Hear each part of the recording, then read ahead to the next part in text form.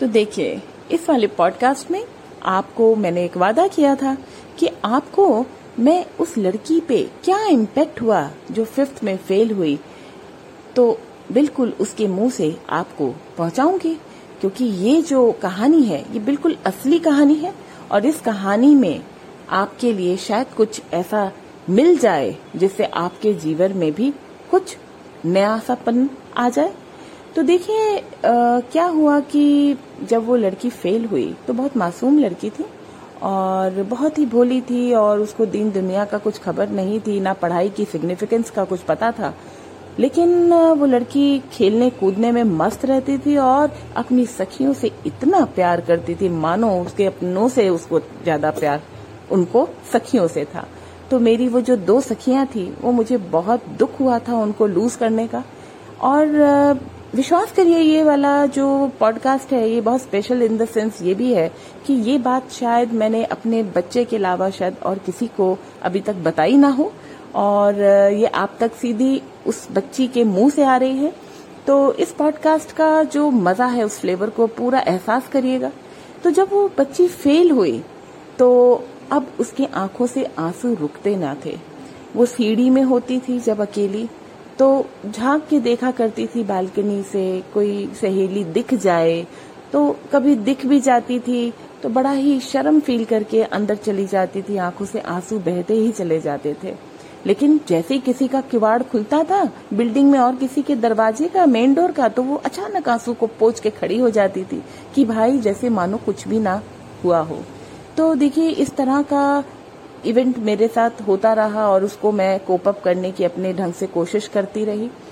और ऐसा भी क्षण आता था जब मैं स्कूल में थी, तो साधना और मैं एक ही स्कूल में जब थे, तो जब हम दोनों कभी मिलते थे और मैं कभी गेम्स पीरियड में साधना की लाइन को जाते देखती थी और मेरी अपनी क्लास में मैं होती थी, तो बहुत दुख होता था कि कहाँ मैं भी अभी इसी लाइन में जा रही होती और कहाँ मैं आज इस क्लास में बैठी हूँ। तो देखिए, ये सिर्फ उसी क्षण का दुख नहीं था, ये बहुत साल तक ये दुख मेरे साथ रहा और ये इसका जो मेरे माइंड पे जो ट्रॉमेटिक इवेंट इम्पैक्ट पड़ा वो भी काफी था। पर उसको देखिए मैंने कैसे कोप अप किया, मैं बहुत ही उस हसीन बातों को भूल नहीं सकती हूँ और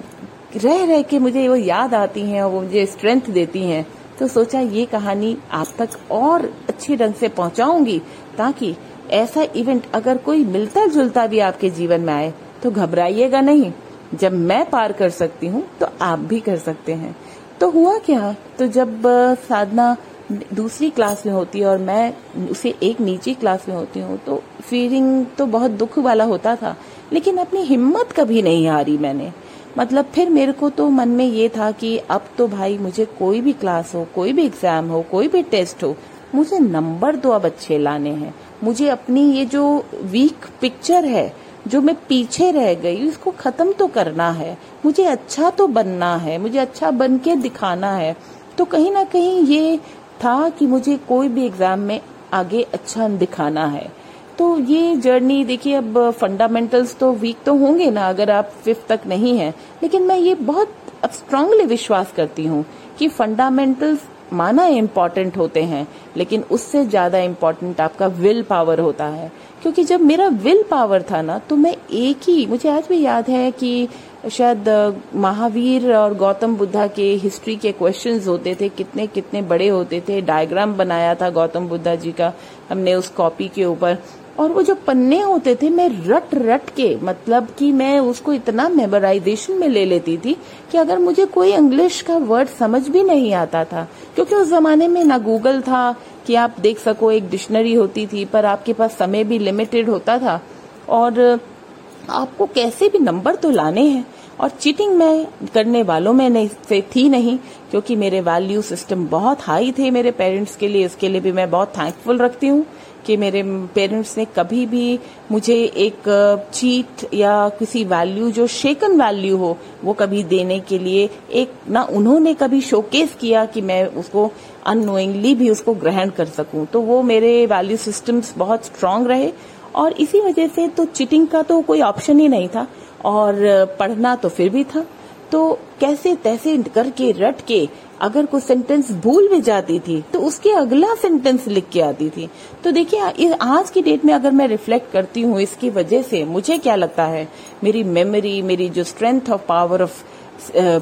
remembering things have gone very high. और इसी वजह से आज मेरा जो कम्युनिकेशन स्किल है वो भी बहुत एडवांस हो गया है, क्योंकि मेरी वोकैबुलरी वाइडन हो गई है। तो देखिए हर चीज का फायदा है, अगर मेमोराइजेशन भी करते हैं तो कोई नुकसान नहीं है, फायदा हुआ है।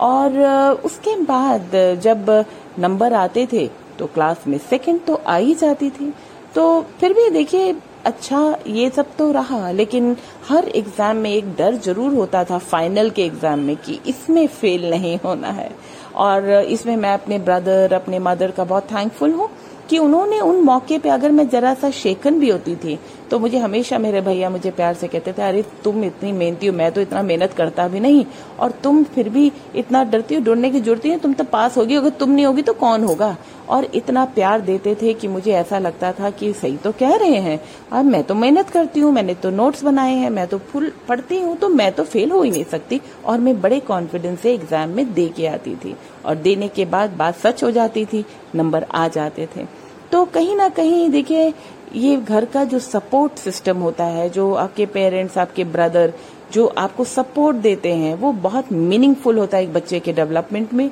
और जो शायद मेरे लिए बहुत पॉजिटिव था। तो I am grateful to people around me कि उन्होंने मुझे कभी भी जूझने के लिए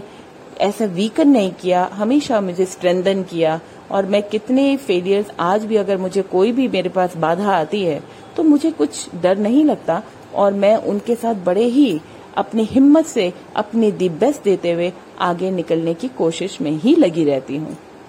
तो देखिए अब ये लड़की जब बस से पहुंच गई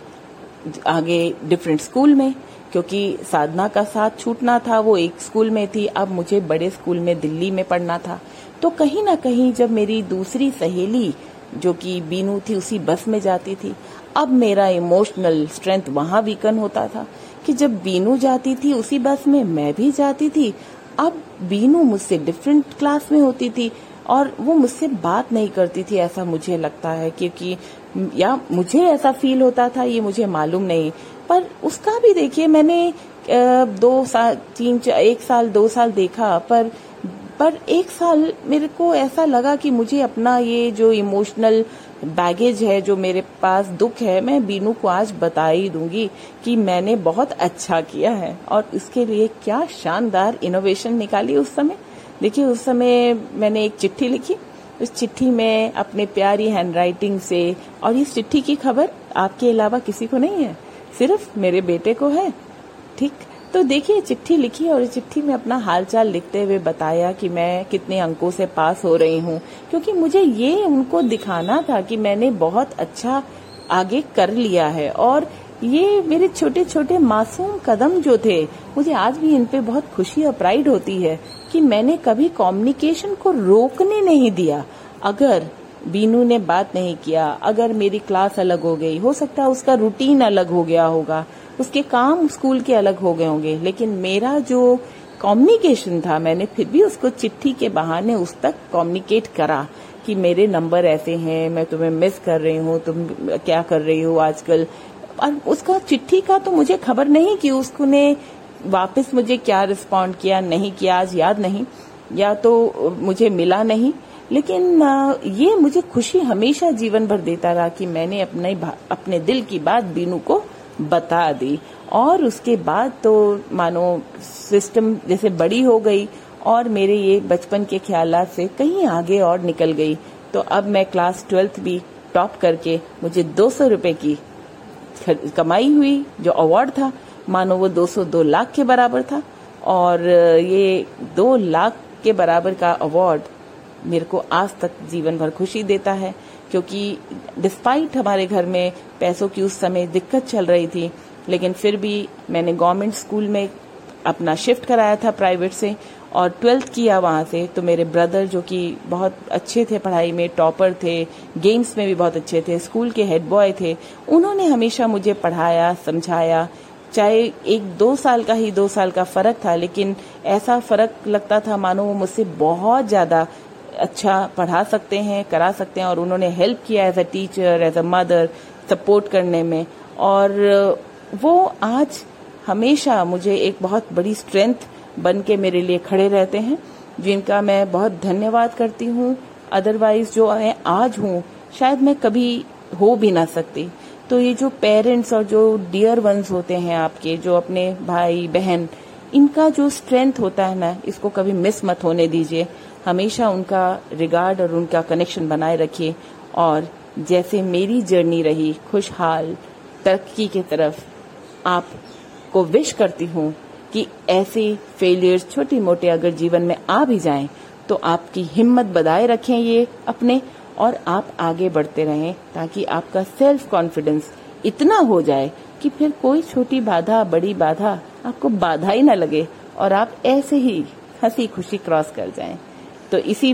पॉडकास्ट पे आगे की कहानी, अपनी बड़े होने की कुछ अच्छी अच्छी यादगारें जो मैं आपसे शेयर करूंगी अगले पॉडकास्ट में। जय हिंद।